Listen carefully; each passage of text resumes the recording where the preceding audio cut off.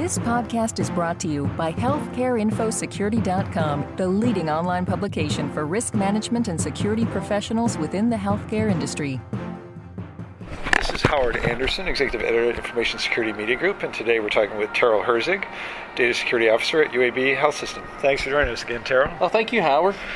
I wanted to talk to you a little bit today about some of the strategies for preventing breaches and implementing security controls that might be overlooked beyond the obvious ones, like everyone's paying a lot of attention to encrypting laptops, for example. What are some of the major other strategies that folks might be overlooking that they really need to pay attention to? Sure.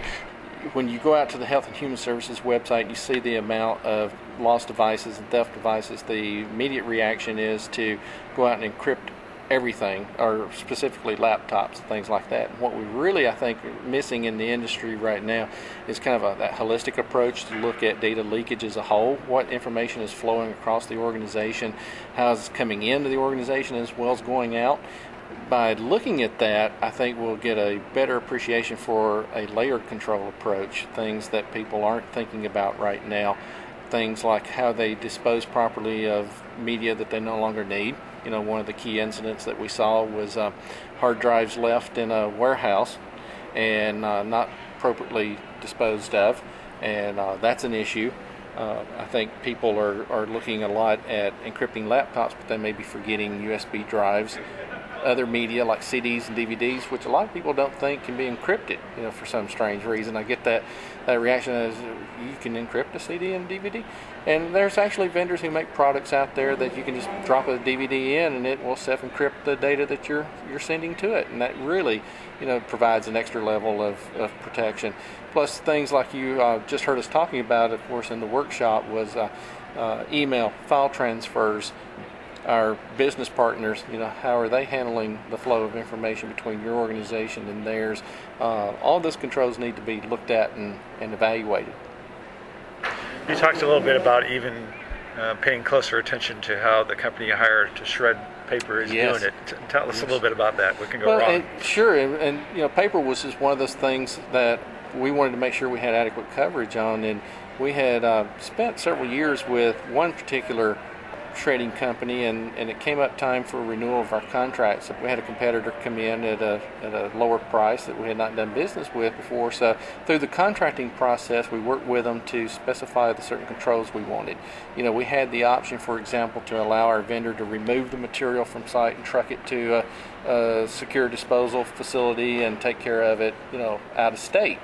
And risk management people, you know, along with us, decided that it'd be better to have it shredded on site. So we had some idea that, you know, the work was adequately being shredded and things like that. And then through an actual audit of the vendor, once they were on site fulfilling the contract, we discovered that in actuality they were leaving a lot of the material insecure in an unsecure location to kind of pre-stage it before they were shredding it. And this was a fully public area. So of course we had to go back to them and say, no guys, you need to bring it out and shred it on site at the point of collection, just like you had committed to in the contract. And that was a small bump. We got that worked out, but it's a case in point. You really got to go out and look at, you know, audit these controls, every one of your controls, to make sure they are operational and effective. Something that's very easy to overlook. Very easy to overlook. Yeah. Even the sufficient number of placement of bins can be a risk to your security model, because if people you know, don't have a depository bin nearby that they can put their papers and stuff in, they're liable just to throw them in the trash, as to, you know, want to walk that extra length down a hallway or something to find one. So you got to make sure you know, just coverage of the controls is sufficient. Now, you invested in equipment that's located at UAB to destroy media when it's out of use. Yes. Describe how that works and why you invested in it. Well, we actually kind of got lucky. We had already invested in it from a point that, you know, being the large organization that we are, we had bought industrial crushers to crush other stuff that we wanted to recycle or break down and get rid of. And that primary use had kind of been outsourced to a different provider, so that left us with a big industrial crusher that no one was using. And when we were trying to map out how we were going to securely destroy our hard disk and things like that, we We knew, for example, that degaussing equipment's not always effective because of the new drives that are coming out and the amount of magnetic force that they contain and things like that. It's very hard to degauss them. Time to do secure overwrites and things like that can get lengthy. So we wanted to make sure that if we had hard drives going off site, that we could physically destroy them.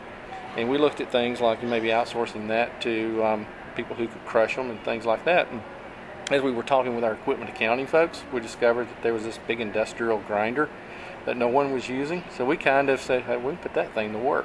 And so now we pulverize our hard drives into, basically half-inch squares when they come out of the compactor. So, I can turn around and give a department now a certificate of destruction and say, on this date, we destroyed those 200 hard drives, and no, they're not sitting anywhere. At what point do you take that step? How old's the data? We usually get contacted. We have a security website that basically, if you're a person within our organization that has any kind of media that you don't know how to get rid of, that know that sensitive information may be on it, you can go out to our privacy and security website and do a little ticket, do an online electronic ticket, or you can just pick up the phone and contact my office and we'll come pick it up. I felt like if we were serious about collecting this media and getting rid of it, we had to make it as easy for our departments and end users to work with us to do it. So we take the burden off them, plus we need to do a chain of custody anyway, so it's more efficient if we go to them instead of them coming to us. So we'll go out to the department and pick it up. And you're moving to a new form of two-factor authentication? Yes. Describe the old and the new and why you made the the old shift. one, our two-factor authentication has always been the hard token devices, and because of the proliferation of portable devices and things like that, we were starting to hear people, talk about, man, the hardware token gets, takes so much room in my pocket on my keychain, and it's not backlit and things like that. And so with portable devices coming out, we had the idea that if we could give them a soft token that they could run on the device and not have to carry a separate hard token, maybe it would help their workflow a little bit. So by soft token, it's a piece of software that runs on their cell phone? Yeah, it's a little smartphone? piece, it's a little applet. It generates that one-time password just like a hard token does, synced up to the same hardware in the background, and it allows them to mimic the hard token but in a software version.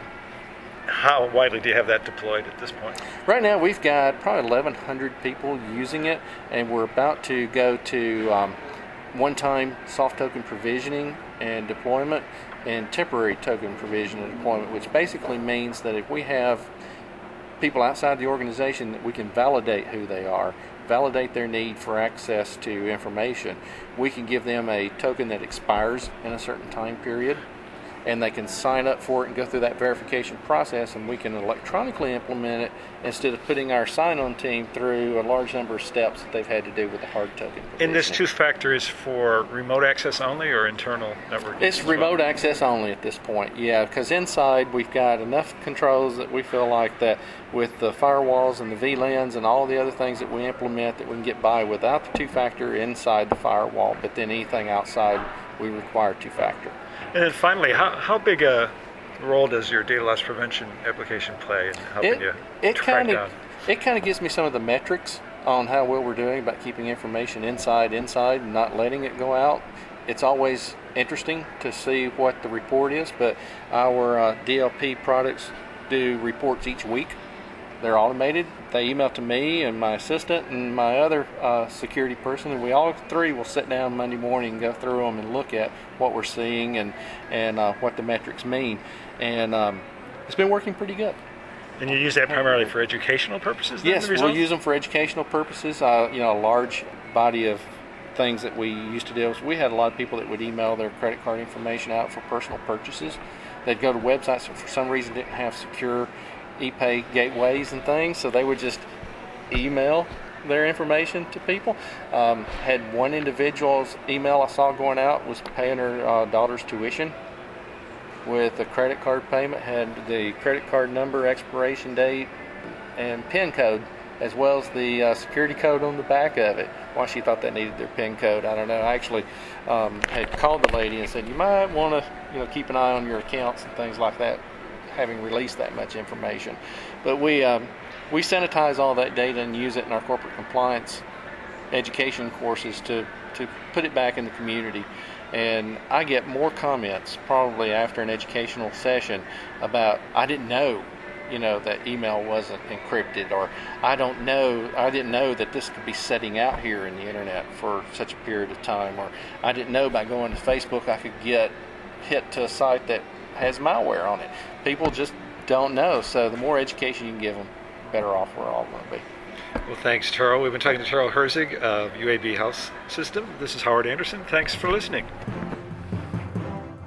This podcast has been brought to you by healthcareinfosecurity.com. For more interviews, breaking news, research, and educational webinars, please visit www.healthcareinfosecurity.com.